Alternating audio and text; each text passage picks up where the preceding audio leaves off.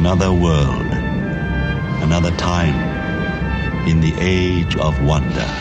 You are listening to Trial by Stone. Trial by Stone! Trial by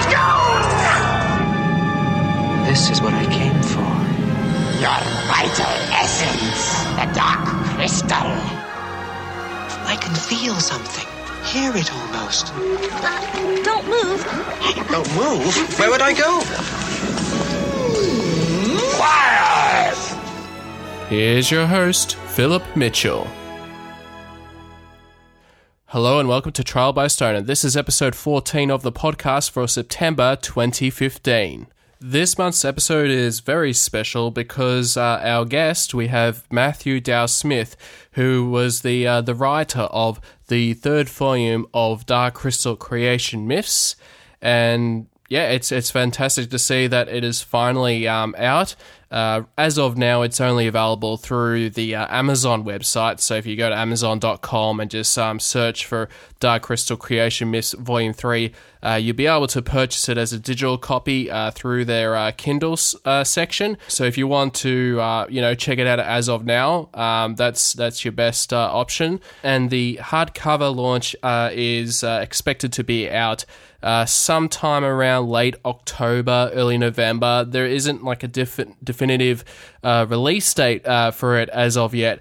But I mean, it's great to know that at least it's out there right now. And I mean, it's been a very long wait to get the third volume and finally sort of get the whole story about the creation myths, which is sort of about the story of how, of a lot of things about how Ulgra came to be, how the Urskeks entered the world of Thra, and so much more. Before I start playing the interview that I did with Matthew Dow Smith, I will just place a warning that the interview does contain spoilers. I had the opportunity to chat to Matthew Dow Smith about a couple of months ago, actually. And big thanks to Arcade Entertainment for allowing me to be able to read the Volume 3 in advance to be able to interview him and actually just be able to talk to him about the third volume. And I think we had a great conversation about all things Dark Crystal as well as his work on Creation Myths Volume 3. So it's just another warning just to let you know that the interview does contain spoilers. So if you haven't read Dark Crystal Creation Myths Volume 3, I just suggest pause the show, go to Amazon or go to wherever the graphic novel for Creation Myths Volume 3 is out, read it, and then come back and listen to the rest of the show. Yeah, so, I mean, without further ado, let's go to the Podling Village and chat to Matthew Dow Smith about his work on the Dark Crystal Creation Myths Volume 3. So, yeah, first of all, I just want to say, thank you so much for being on Trial by Stone. Well, thanks so much for having me. No worries. And I guess I'm very interested in knowing, Matthew, how did you discover the Dark Crystal? Well, I'm of the generation that actually grew up watching The Muppet Show. So I was a big fan of Jim Henson. And I remember seeing way back in the day, and we're talking the 1970s here, there was a science fiction magazine called Starlog. And as a nerdy little kid, I had a subscription to it, and they would run pieces about this new thing Jim Henson was doing. He was making a movie, and it was called The Dark Crystal, and they'd have pictures of these insane-looking creatures. Yeah. I just remember seeing those and just being like, what is this? I want to see it. That looks so cool. And so I saw Dark Crystal in the movie theater, and it was probably, I'm assuming it was my dad who took me, my poor father who isn't into fantasy or science fiction, but took me to see Star Wars like 6 times in the movie theater. And I'm sure he was the poor guy who had to take me to see the Dark Crystal. But so I saw it in the theaters and was just absolutely blown away. And I think like a lot of people of my generation who saw it, you saw it at a young age, and it just really kind of planted itself in your head. And, there are some images from that movie that just, they're just there. They're just locked in my head for the rest of my life. Yeah, absolutely. And I guess what was, the things from the Dark Crystal that got stuck in your head for forever? Well, I mean, obviously, as an artist, even as a kid, things like images like just the Skeksis castle is just the Dark Crystal, the Castle of the Dark Crystal, I think it's officially called. Is just, I mean, it was such a bizarre thing, and such a bizarre design, and so awesome. I mean, it wasn't until much later that I discovered the work of Brian Froud, and just the way his head worked with, the designs of the creatures and everything. It was like nothing I'd seen before, and just absolutely insane. But the thing that I always think of, the thing I always think of first, visually, is Aughra, because Aughra was just one of the easily the strangest thing I'd ever seen. Yeah, because her first appearance in the film, you just see her you just see the eyeball first, and then you see her face, and then she plonks the eye back in, and I mean, it's insane. I mean, it really was like, just as a little kid sitting and watching that. I mean, I think it's an hour and a half long or whatever, and I'm sure it was just an hour and a half of my brain just slowly exploding over and over again at just the amazing thing. And it's funny having, when I agreed to write the third volume of Creation Myths, I sat down and rewatched it because, I have the toughest job in the world. Watch Dark Crystal for work. I was watching it again, and it's funny, I had to watch it several times before I was watching it with that kind of editorial eye of picking out themes that I wanted to play with. I mean, it literally was I just watched it over and over again, just going, this is so cool. So, and I've watched it, I watched it maybe not every year, but every few years I dust it off and watch it. And for when I took the job, I of course had to buy a new high definition copy of it. Of course. Yeah. And write it off on my taxes, because, that's awesome. And it's funny. I mean, it's one of those movies that I genuinely think that if you released it today, it would hold up with anything else out there. I mean, it hasn't dated. I mean, I think that's a real testament to the design work and the filmmaking. It was just, it's just such a fantastic movie. Yeah, definitely. And I think like things that almost sort of, these days are sort of slowly going full circle with a lot of, some of the films that are sort of actually, sort of going back to practical effects. I mean, the big example, of course, would be The Force Awakens, where when the behind the scenes video, their big emphasis is like practical effects. Yeah. So that's very exciting. Well, I think, again, I think it's the people making movies on that level now are, the people of my generation, or maybe just a little bit younger, and they grew up with that stuff, and they see the value of actually having something on set.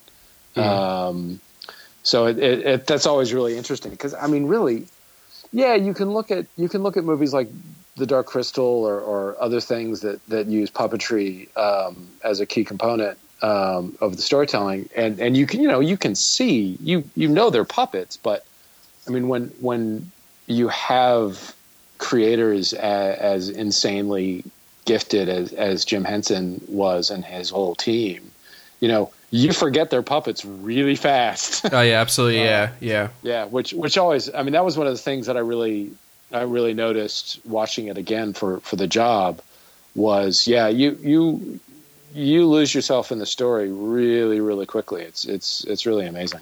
It certainly is. And do you actually have a favorite scene from the film? Yeah, I'm not sure I have a favorite scene per se. I mean, I love all the stuff in Aughra's observatory, not so much for the content of the scene, but just looking at all the amazing detail in that set, and the way the characters interact. And that was a big part of the comic, was I wanted to make sure we saw the inside of that, because I just thought it was so cool. And this time I didn't have to draw it. Poor Alex had to draw the inside of the observatory. There's a lot of stuff in there. Yeah, there is. Yeah. So yeah, not so much a scene, perhaps. I mean, I guess more of a moment. I guess. Yeah. Yeah. I mean, it's kind of hard to pull out a specific moment, because the whole thing had such a huge effect on me. It's all just amazing. But I do remember, again, part of that sort of the strongest memory that's really burned in my head is the opening scrawl with the castle of the dark castle of the crystal. Yes. And just, oh man. Yeah. I just think that's really chilling and emotionally effective. Yeah, definitely. Yeah. And I guess yeah. I mean, I am actually interested about how did it all happen when you eventually got the opportunity to write the third volume for Creation Myths? How that came about? Well, the head of Archaea, Stephen Christie, and I have been talking for years about me working doing something for Archaea, and it just never quite worked out. Stephen's funny because I'm primarily known as an artist, but Stephen's one of the few people in the industry who knows that I have high ambitions of being a writer. Yep. And has always, really been supportive of the writing as well as the art. And, just was one of those weird things where you get one of those emails. And when you do comics, you get them every once in a while. You just get this email that says, hey, you want to do this insanely awesome thing? Yeah. So they had seen a couple years ago, I started doing a comic book called The October Girl, which I kind of do on the side when I have free time, which unfortunately isn't too often because of things like Dark Crystal. And I guess, the editors of the Dark Crystal graphic novels, Rebecca Taylor and Cameron Chittock had seen it and really liked it. And I think kind of, combined with Stephen's, pretty wide openness at working with me at some point came together. And they I just got this email out of the blue saying, hey, do you like Dark Crystal? And it was one of those things where, you don't even ask, oh, what am I doing? How much am I getting paid? What's the schedule like? You just go, yes, I will. Whatever you want, I'll do it. Yeah, that's cool.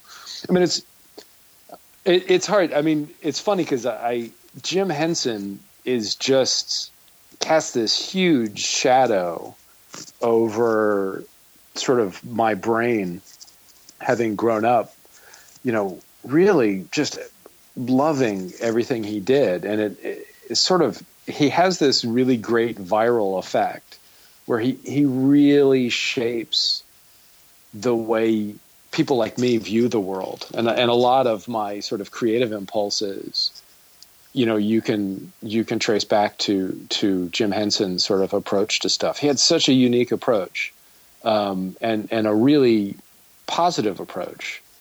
And, somebody who grew up with that stuff in their brain, when you get asked to do anything that is connected in any way to his legacy, you agree to do it. And then later you realize this is a masterpiece, and I'm the idiot who's going to come in and be like, let me just write some stuff. Write some Dark Crystal. Yeah. Yeah. So, so it's that moment of just, you're kidding. You want me to do what? Okay.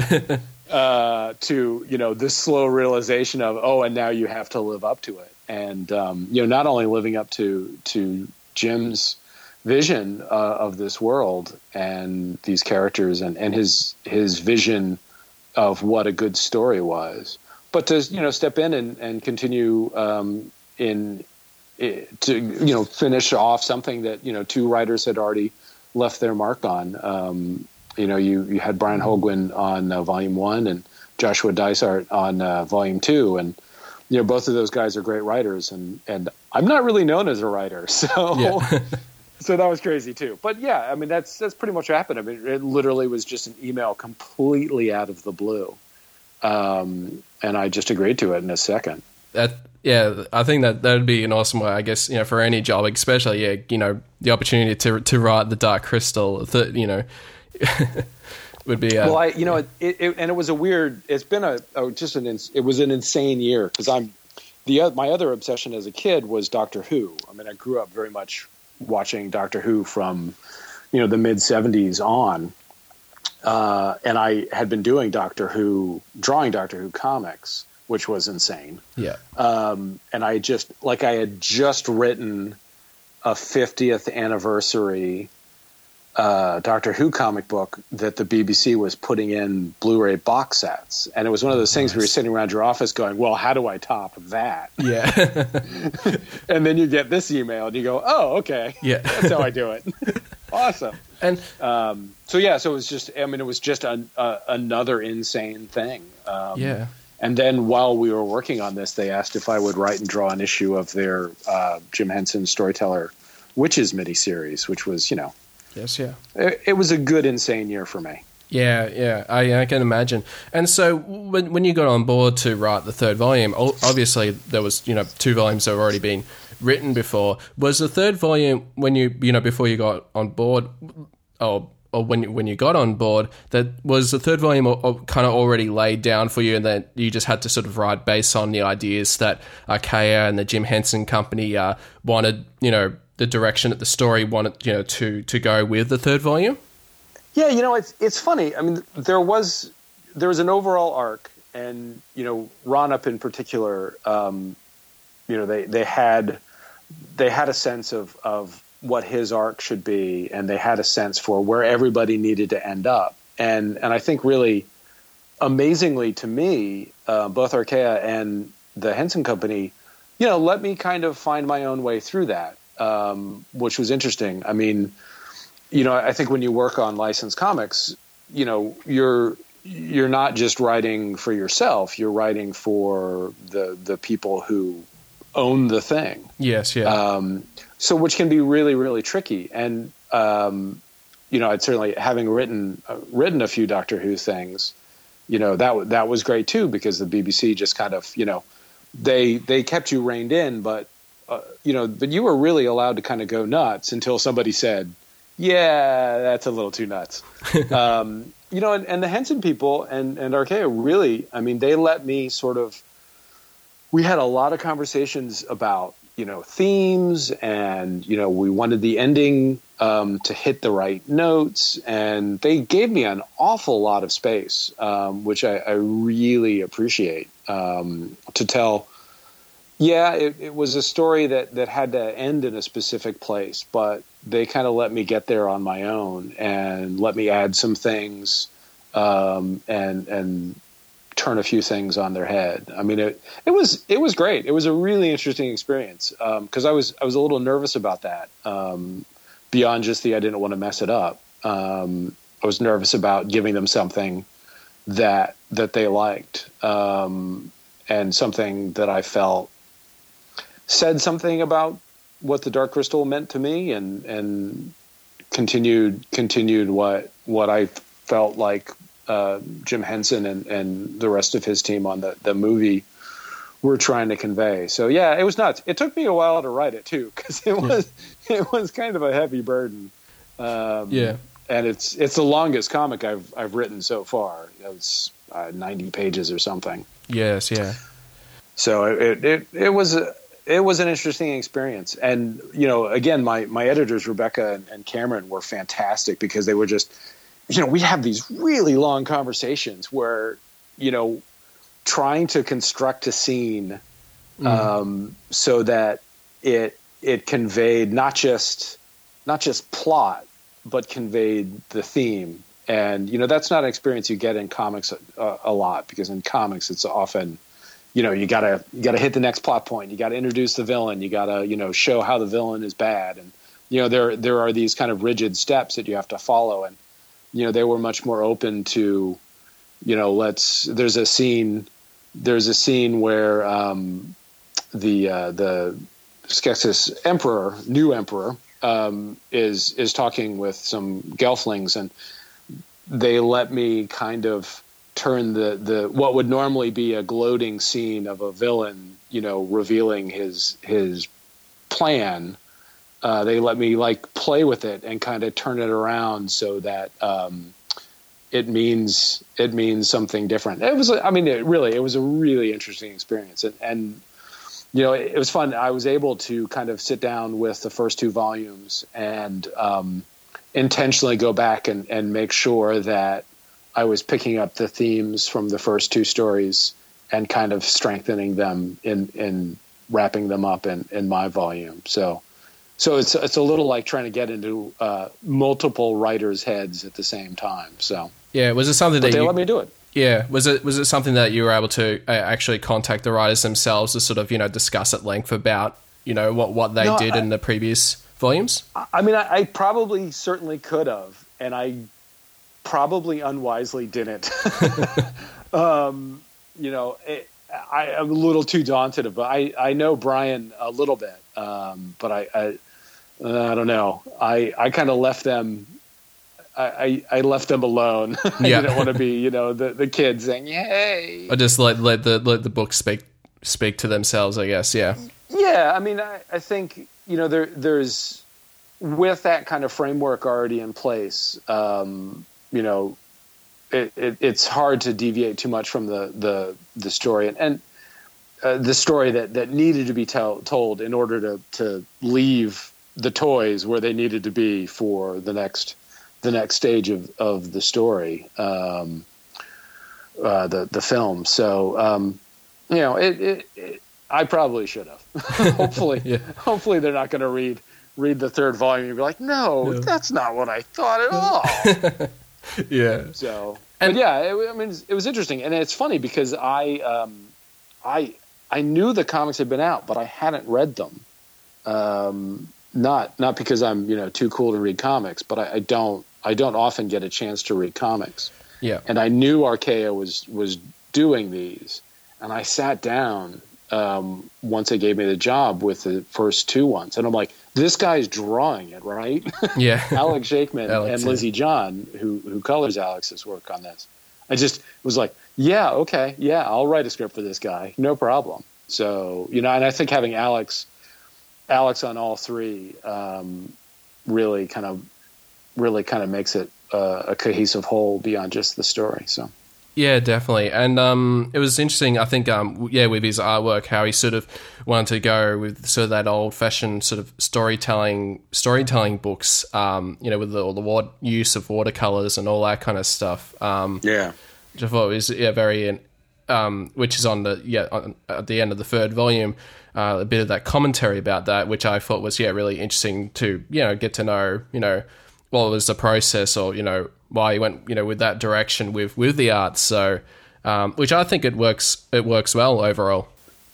Yeah, I think he's really an amazingly talented artist, and he draws. I mean, the idea of having to draw a Skeksis makes my skin break out. I mean, they're unbelievably complicated to draw, and he nails them every time. I really couldn't have asked for a better artist to bring the material to life, and like I said, Lizzie John, who does the coloring, they're just a fantastic team. I really adore it. And it's a little weird for me to write something that I'm not drawing myself, because I write to my beats. I write to how I would draw something. So I really sat down and tried to figure out how Alex naturally tells his story, and tried to give him a few spots. I mean, the guy does a single page piece like you would not believe, montage pieces. Yeah. So I made sure to leave him a couple pages for the room to just go nuts. And I I'm sure some of I'd have to go back through my script, but I'm sure some of my instructions for those pages was like, yeah, just do whatever you want. I mean, it would be so much what you are imagining is probably way cooler than anything I can imagine. But really, he's fantastic, and I can't say enough nice stuff about him. He was absolute dream to work with. Yeah, no, that's so great. Yeah, and I guess like you mentioned how when you got on board with the Creation Myths Volume 3 that you watched The Dark Crystal a lot of times. Was there any like sort of other research that you did with with writing the characters or the story itself, whether it's like the other mythologies or history? Well, I mean, yeah, there was a certain amount of.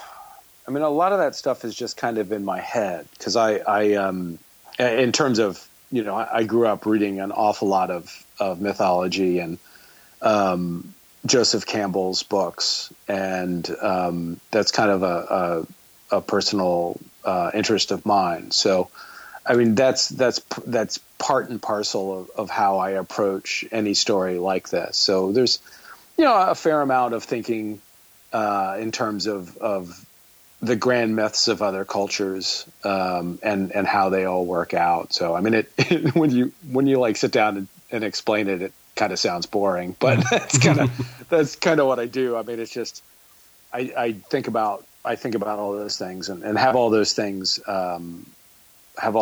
in mind when I'm constructing a story. But, at a certain point, we were able to introduce some new characters, in the third volume. Because we had characters from the first two volumes whose stories had kind of come to a natural conclusion.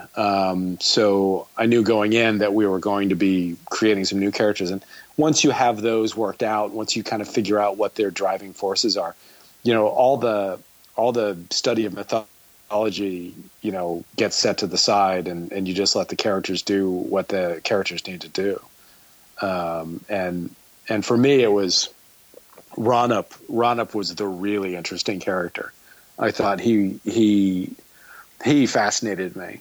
So he really steps up, I think, in this third volume, and in a lot of ways, it becomes Ronup's story more than anyone else's, and which is fitting.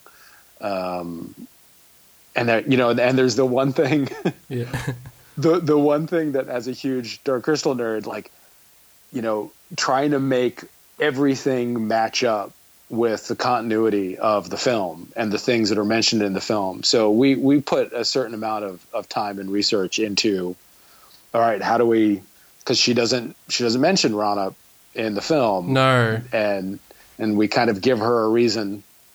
Hopefully, we don't hit anyone's head over or hit anyone with a hammer to drive it home, but there are reasons why she doesn't remember him and reasons why she talks about the event of the crystal breaking in a certain way. Because all she's thinking about is the shard and the crystal and sort of trying to work out when the next great conjunction may hit. But I guess she was almost, somewhat traumatized by the events, I guess, that in that regard. Well, that's kind of what my take on it is that, and I think a lot of this, the specific take in the third volume is, with the crystal broken, Thra is broken. Yeah. And she being essentially the mother of Thra, she's broken too. Yeah. And that's something we really tried to play with in this volume, and establish that, there's a reason why she's a little nutty. And, it's because she's part of this planet, and this planet is part of her. And with the crystal broken, she's also shattered. Yeah, absolutely. And I guess, like one of the creatures that you able to introduce into the third volume was based on sort of like abandoned concepts from the film with the minor characters. What was it like bringing those characters into the world of the Dark Crystal, or the world of Thra, essentially? Well, yeah, we've been talking about sort of the mechanism of the story. You have these creatures who are basically running rampant, and we were talking about. We knew that there were these creatures that had been intended to be used, but weren't. And I know they shot some stuff with them, or at least there are some photos of Henson puppeteering them. And it's just, it was just one of those things where it's like, oh, that's perfect. That's exactly what we need. So, they let us. They agreed to let us kind of develop the idea of those characters a little bit and have them be really the main, I don't want to say bad guy, but the main driving force to the story. Definitely, yeah. Outside of Ronup, it's kind of crazy. It's one of those things you just like can't think about it. You can't be like, this is like an unused Jim Henson idea. You have to put them in there somehow. Yeah. And if you stop and think about that, it would just make your brain hurt, and you'd be sitting in the corner of your office, dribbling on yourself. Yeah. And they, the Henson people were absolutely fantastic to let us do that and to finally bring those creatures in. And I think we hit pretty close actually to what they had originally intended for those characters. Not exactly, but. Because I don't even think when we first started talking about them that they were minors. And, I had developed this whole idea of these creatures coming up from underground, and it's like, oh, underground, and they're minors. Oh, that's perfect. So it was really very fortuitous to be able to do it. And I can't remember. I gave them a name, or maybe I didn't give them. There was a name for these creatures at some point.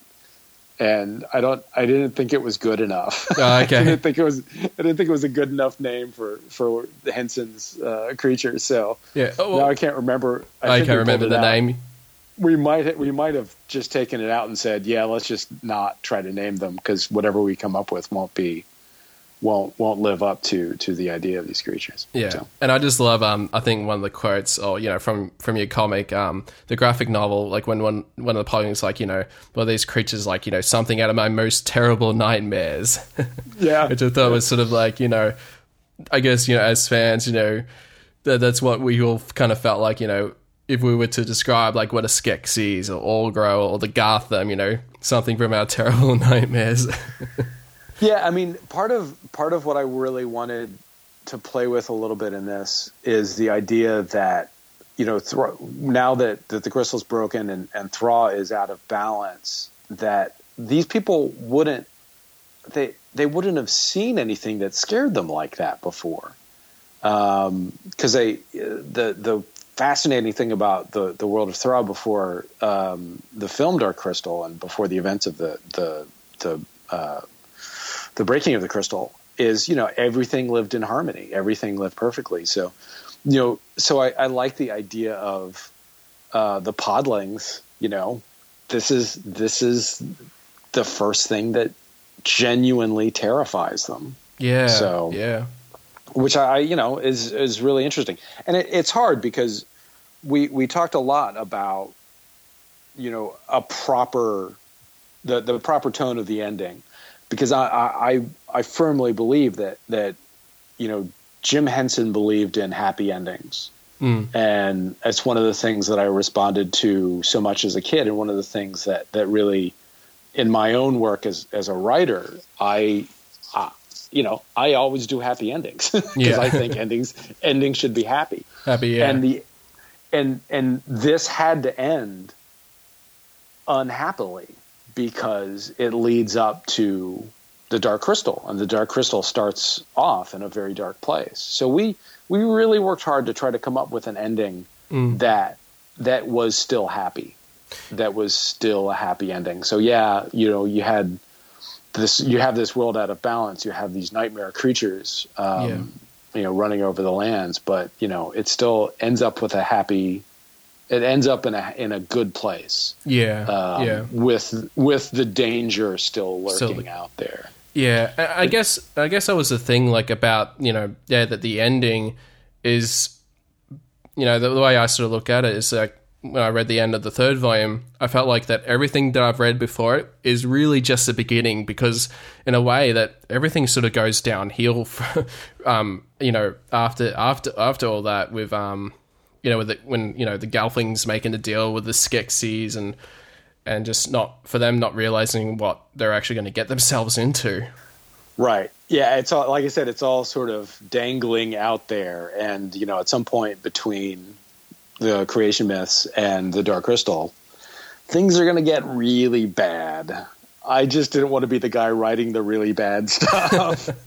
I wanted everybody to be pretty happy at the end of this one. And I think it kind of works out because, like, I mean, originally in my mind, I guess because the whole creation myths, it's been a bit of a wait, to get the whole sort of conclusion to the story. Because I mean, for myself, I originally thought that the ending was probably going to wrap up more and tie up, things like, the Garth or the Skeksis wiping out the Gelflings and all that kind of stuff. But in a way that I do like this ending, because I just like that sort of, even after reading it, I still want to know more. It sort of leaves, I guess, the reader, myself, I still want to know more, like what happens after, and also like with Roundnip, I mean, it's sort of, even though he's probably close to, his days, but, there could be the possibility that, he might actually manage to come back, Yeah, I left that really open because I really like him. Yeah.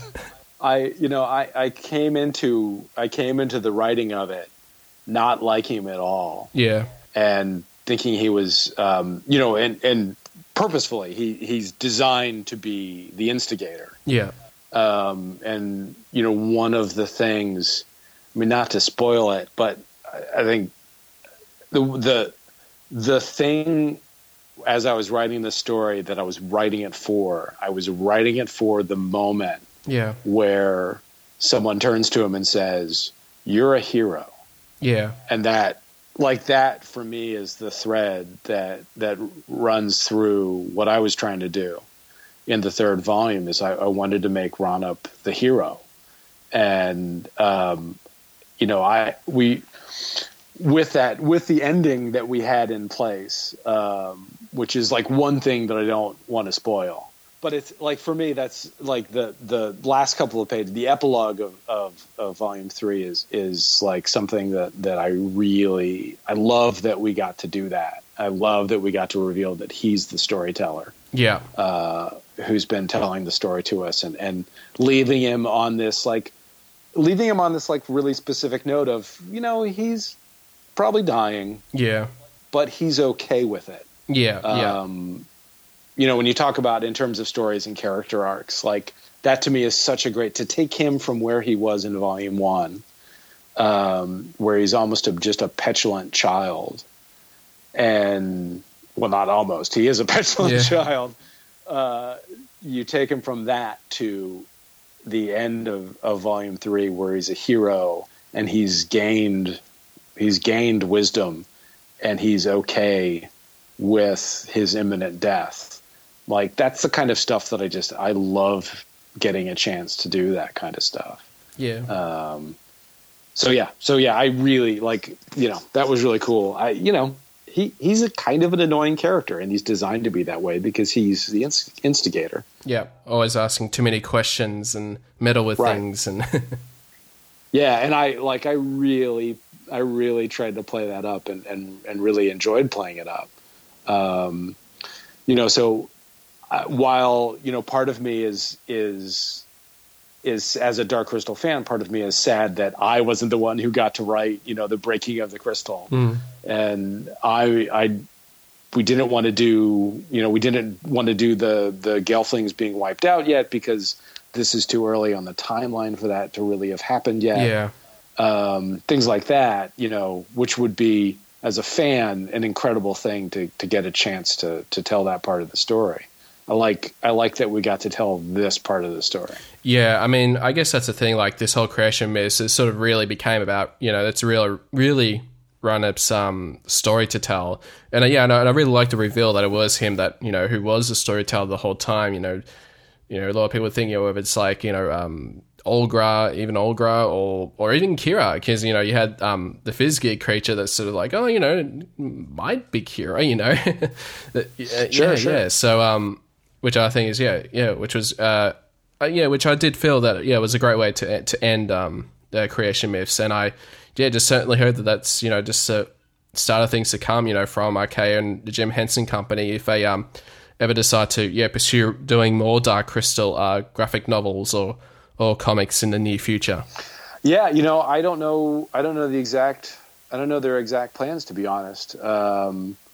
I actually was just talking to my Dark Crystal editor today and was like, if you ever want to do any more, you know where to find me. Yeah. I'm not sure what the plan is. Obviously, the Henson Company has, great plans for the Dark Crystal, and it just kind of becomes a question of, putting the deals together and getting things going. I'd certainly not want to speak for them, but it's clearly a property that is very, very, very, very close to the company. And they would love to do more things with it. And, I think as a fan of the material, I think that's just great. I mean, I would watch any Dark Crystal thing or read any Dark Crystal thing, that comes along. And certainly, it's, as a creator, it's an incredible world, to get to play in, and like the idea that, I got to add any small part to the story is insane. Yeah, definitely. And awesome. It's so cool. It is one of those things where you just have to pinch yourself and just be like, okay, this is cool. This is real. This is actually happening. Yep. And it's canon. Yeah. I draw the X-Files comic book right now. So with season 10. Yeah. Yeah. And we just, season 11 starts in a couple weeks, I think, starts in September. And so we're kind of building up to the new show. And it's one of those things where I'm really glad I'm just the artist. I don't have to coordinate. Yeah. I don't have to coordinate the storyline so that everything matches up. I just, someone sends me a script and I draw it. But, these things are incredibly complex and with all sorts of moving parts. Yeah. And, you really have to work hard to stay true to the material, stay true to yourself as a creator, and stay true to the things that they have planned. Yeah, definitely. Yeah. And I just got a couple of questions just Sure. About the graphic novel with Volume 3. So one thing I sort of thought about when I was reading it, with the miners, how sort of towards the end of the book, when the Podlings was able to communicate with the miner to sort of, say, can you please stop attacking us? And I was curious, and I was really curious about why. So if they had the ability to speak to all creatures, why didn't that occur? I guess with the Podlings to do that, when the miners initially attacked. I was just curious. My understanding is that the Podlings, and maybe this is my misreading. But my understanding is that Kotha has that specific gift. Okay, so it's sort of that only certain Podlings actually have that ability to speak. That's my understanding. Yeah, they all can't do that. Kotha can, and Kotha is just one of for some bizarre reason, I just think Kotha's the coolest character. Yeah. So. We had worked out a couple of different ways for that to happen, that moment to happen. Yeah. And I really, really wanted Kotha to be the one to be there. Because I think Kotha's sort of set up in I think Volume 2. Kotha's set up as this great leader, or is going to be a great leader. Yeah. And I wanted Kotha to have a moment that, you know, the entire story in that moment hinges on Kotha and Kotha stepping up to the plate. You know, and that's a theme that I tried to seed through a lot of Volume 3. Yeah. Is that a lot of the characters are faced with moments where they have to step up. And, you know, for the most part, they all do. Yeah. So Kotha, it's my understanding that really only a few of them can do it. Yeah, gotcha. Yeah. I sort of thought, that might have been the case, but I was just really curious about, your perspective on that. And I don't know if you know the answer to this question, because it was something that sort of fell through or came through Volume 1 when there was a conversation between Ranip and Urskek. They're having a sort of conversation, and then the Urskek says, you know, there is something of your father in you after all. Do you think that we'll ever find out sort of the identity of Ranip's, you know, true parentage, or his, you know, where he came from, or, you know, his history? Because he sort of more or less fell from the sky, didn't he? Yeah, I mean, he's made from a combination of the asteroid and the planet Thra itself. You know, we played around with that a little bit, and there was a brief moment where that could have been a much bigger plot point. Yeah. And really, it's kind of one of those things where, you know, there's still some stuff that you can explore with Ranip, but ultimately, it has to be about Ranip. It has to be about Ranip coming to terms with what his part was in the destruction of the crystal, and if not, you know, making everything better, because he can't make everything better, because if he makes everything better, the movie Dark Crystal never happens. Yeah. You know, so there was some playing around with it, and they get into it a bit in Volume 2 as well, with the kind of idea of his father. You know, to me, that just means, you know, he will always be the other, because he's not really from Thra. And again, it's another thing that kind of, you know, permeates my take on the character and how I had him do stuff, is that he is. He's as much a part of Thra as anybody else. And that's kind of just who he is, and part of who he is. And when he makes the decision to basically sacrifice himself in its own sort of weird way at the end of Volume 3, that's him accepting who he is and accepting his place in the mechanism of the planet itself. And that was his role. His role was to lead these people to a place where they can survive.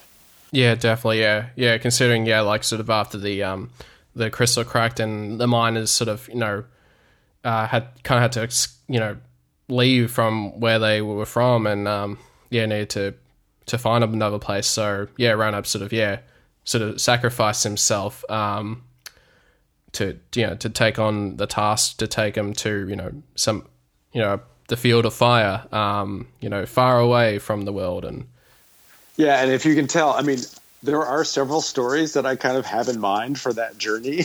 Yeah. Then, you know, hey, Jim Henson people, I would love to do those stories. You know, but there's a character, there's a mystic called the Wanderer. Yes. Who I would also love to explore at some point. I mean, it's such an insanely rich mythology. You can really kind of go anywhere and do anything, and touch on all sorts of interesting stories within the context of this planet. I mean, we we had to like rein ourselves in from doing too much of that, because there's what we've seen of the planet is actually just a fraction of it. Yeah, absolutely. Yeah, it's just the beginning of things to come, and it's just and I just really hope that like get some more stories and all that kind of stuff. Yeah. I mean, there's so many things that you can do. Yeah. But there is a timeline. There's a very specific timeline that's already been worked out, and there are major events that have to happen at certain times leading up to the Dark Crystal. But I'm actually just wondering, timeline wise, how many years does the events, say, of the third volume take place before the events of the Dark Crystal? Is there like an estimation of the years? I knew you were going to ask me that, and I don't know. I knew it at the time I was writing it. Yeah. It's a long time. I want to say it's like 1,000 years, but don't quote me on that. It's a significant period of time. Yeah, I guess like considering that, the end of the second volume was really, the crystal, shattering and all that kind of stuff. So it would, I guess in that regard, it would have to be at least 1,000 to 900 years at most, but I'd say probably close to the 1,000 years. We played around with the idea of how long between Volume 2 and Volume 3 is, and we never quite say. My impulse was to basically have Agra and Rana wandering around in the crystal caves for several years. Oh yes, yeah. But we kind of shied away from really putting a timestamp on that, because we wanted it to be a little less rigid. But it's a significantly long period between Volume 3 and the film. Yeah, definitely. And I can't remember. I think that the Gelfling, the slaughter of the Gelflings happens not extraordinarily long before the film, which is why we kind of had to avoid that. Yeah, of course. Because I mean, with Jen, well, basically, you got rescued by Mystic as a baby. So let's say if the age of Jen, if he's like, I don't know, say 14 or 15. Right. So could possibly maybe 14 years before. When they're young. One of the things that they really wanted us to do with Volume 3 and I think is the right thing, is we wanted to see the beginnings of the things that would lead to the Dark Crystal. We wanted to see the Skeksis when they were still vibrant, and we wanted to see the Mystics before they were quite so not detached, but they were kind of off doing their own thing. And we kind of the overall theme of this third volume was like I said, I think I said was, everybody sort of finding their place, and that includes the Skeksis, and their place is not a good place. It's a very bad place. But to set up all those things that the seeds of what would come later, which I think is like a really interesting thing to try to do in a story. I mean, it's, the first volume establishes Thraw. It establishes what Thraw is. And the second volume, establishes the breaking of the crystal. And then this one then kind of establishes everybody's place in this world. So again, that was something I really kind of kept in the forefront of my mind while writing it. I mean, it sounds like I make it sound like the writing of it is like a puzzle, and in a lot of ways it is. You got a lot of different masters that you're serving. You're serving the story and your own instincts, and your the legacy and the timeline of Dark Crystal. But it's actually really kind of fun. Yeah, it's really it's a really interesting tightrope to walk, and when you can, and I hope that we did, when you can kind of have all those pieces come together, I think it makes for a really, really good story. So what was sort of your favorite character to write, or a character that you sort of had a long time, that you I don't know if you had trouble trying to write this character for Creation Myths. The funny thing is, so Ronup obviously was somebody I spent a lot of time developing in my head and where I wanted to go. And obviously I have this ridiculous love of Kotha because I just think Kotha is just the awesomest.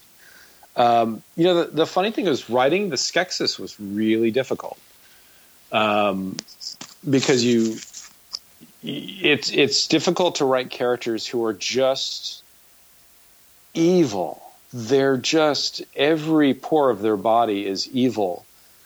And to try to make that not, this caricature of a villain in black twirling a mustache or in a, black cloak and trying to give them interesting reasons for doing the things that they're doing was really, really challenging. And the dialogue's really hard to write too, because everything just ends up sounding like Yoda. Yeah. And I know, the editors worked pretty closely with me trying to make sure that everybody kind of had their own way of speaking as much as possible and having them be distinctive. And the Skeksis, I mean, it's really easy to fall into a kind of caricature of them. And that was really difficult. I probably, those scenes in particular, I probably spent more time on. Yeah. Than the others. And they went through a lot of different versions of just how far along they were. Yeah. In the beginning of their their society, and it took a while, but there's one scene.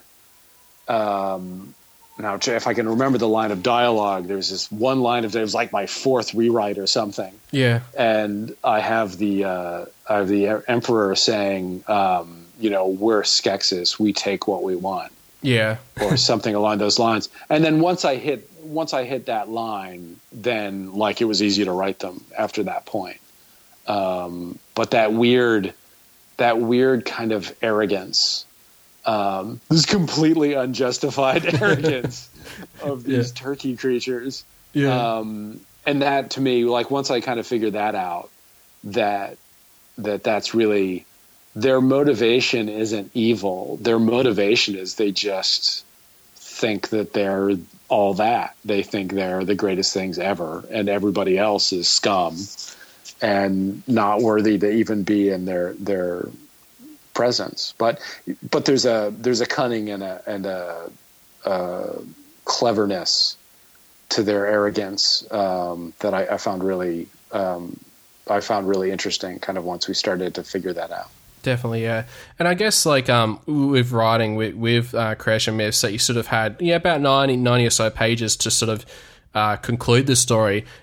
So was there a lot of ideas that you wanted to initially expand on, but just weren't able to do just because being constrained to trying to finish a story in the 90 pages, or not really? I mean, 90 pages was we specifically designed the story to be able to fit in those 90 pages, and there's always things I look back on it and I'm like, well, maybe I wish I'd kind of given this moment a little bit more. There was a subplot with Ronup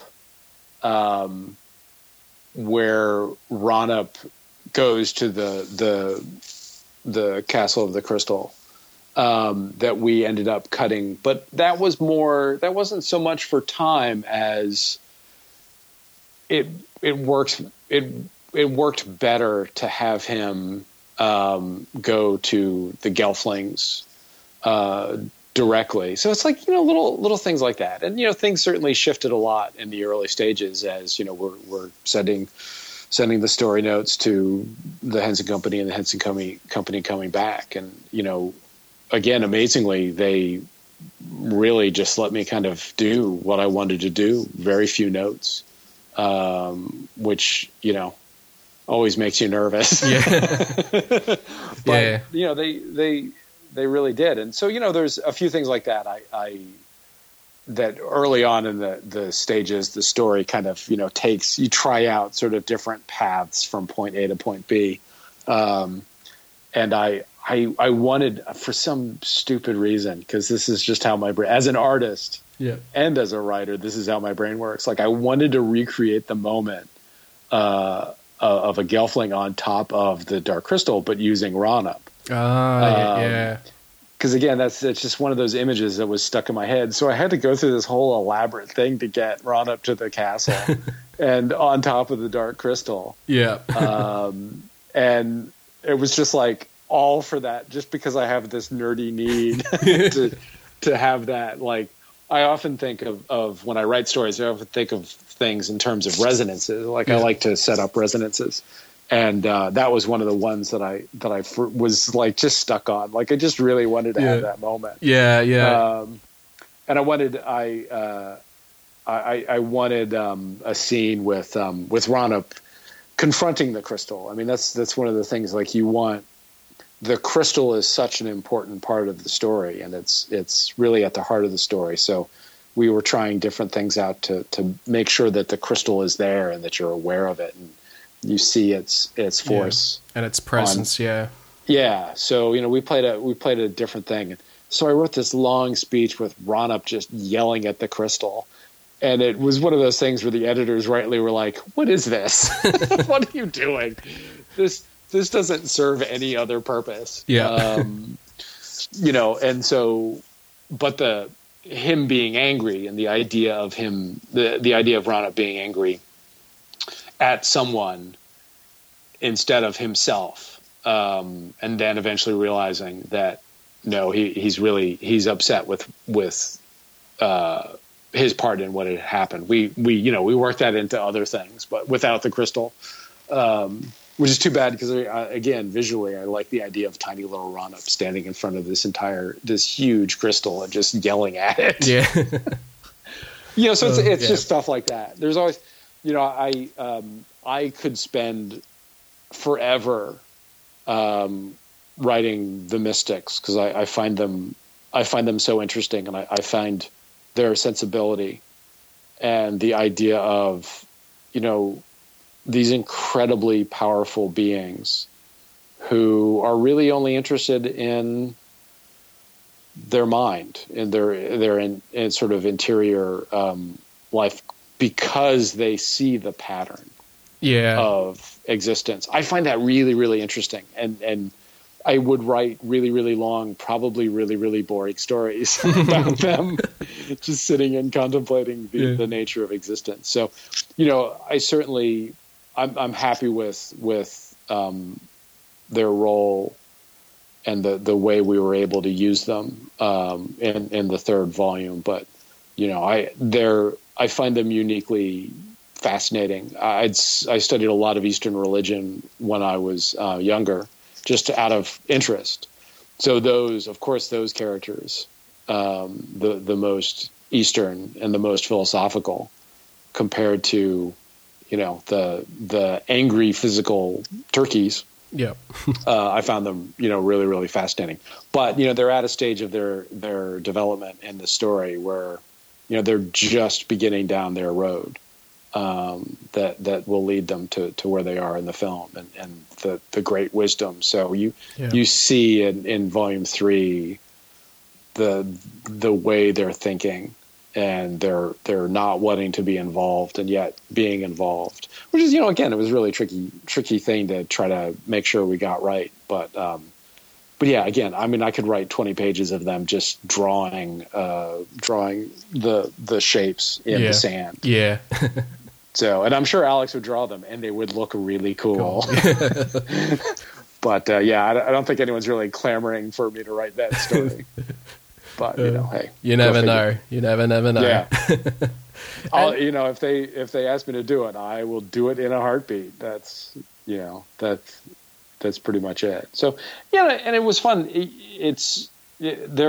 Archaea was a really great company to work with, and a nice experience. So I'm actually there. I'm doing a project now with a friend of mine who's writing called Last Sons of America. It's written by Philip K. Johnson. So, it's one of those things where, you go off and you get to do Dark Crystal, and then, then you get to go off and do this other project with one of your friends. And I'll keep myself in a holding pattern. I'll keep doing projects with these people until somebody says, "Oh yeah, hey, we're not going to do another Creation Myths," but it's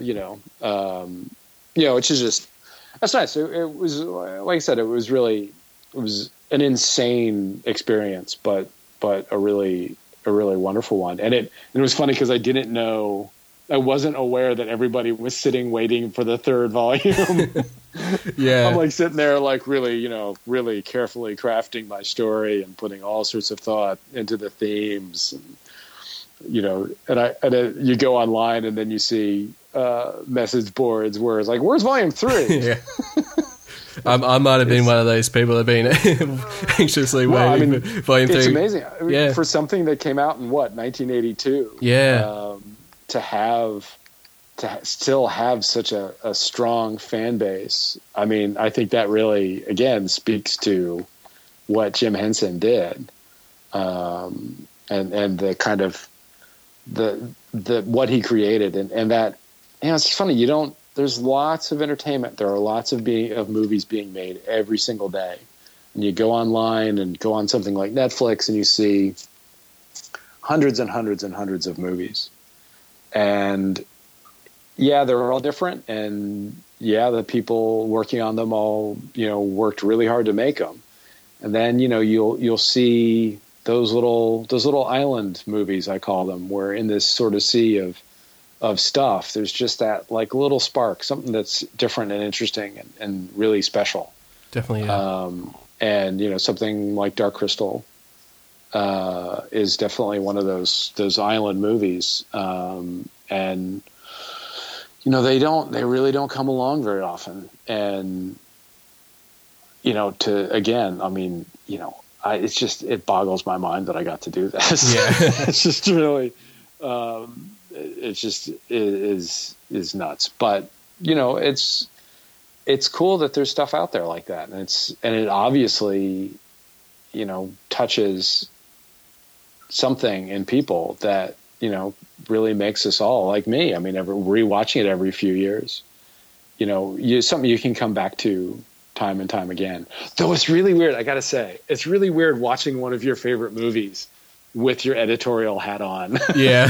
And going, okay, let's see how this works. Let's see, the dynamics of the Gelflings, and to have to study it like a student. That was really weird. And luckily it certainly doesn't affect my enjoyment of it at all. I would still absolutely love it. It's just, it's just a little weird. Again, I'm a huge Doctor Who fan, and drew the Doctor Who comic book off and on for 4 years or something. And it's just, and then now that I'm on the X-Files, like I watched Doctor Who just as a fan again, not as somebody, creatively involved in it. And it's a totally different sort of emotional experience. So I can actually sit down and just relax and be like, who cares if it makes any sense? It's awesome. I don't have to figure out how any of this stuff works. Yeah, absolutely. Yeah. So it's incredible. Yeah. And I think overall, I really enjoyed the story, and I thought, it was a great way to end things, and, go all things all tied up, with the third volume. So I just want to say, thank you, Matthew, for being able to finish the story, to conclude, I guess, Creation Myths for the fans. I'm just ridiculously excited that I got to do it. And how can people find you if they want to get in contact with you? Whether it's for your social medias or anything. Sure. Well, I'm on Twitter at Matthew Dow Smith, all one word. There's a Facebook fan page for Matthew Dow Smith, which boggles my mind that there's a fan page for me. I post on it. I post on it regularly. Oh, cool. So it's a good outlet. And I'm on Facebook as just Matthew Dow Smith. There's a website that's coming soon called Skeleton Tree Media, which is which is sort of the online home of some of the things that I have coming up next year. That's just skeletontreemedia.com. Excellent. Cool. And thank you so much for being on the show. Thank you. That was a lot of fun. You've already taken too long, Gelfling. Hurry!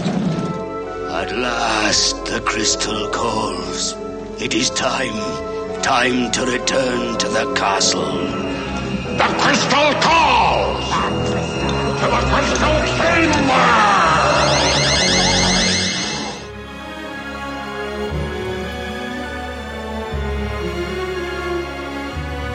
Well, that's all the time I have for this month's Trial by Stone.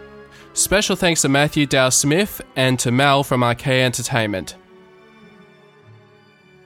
If you'd like to send us an email, you can do so at trialbystonepodcast@gmail.com.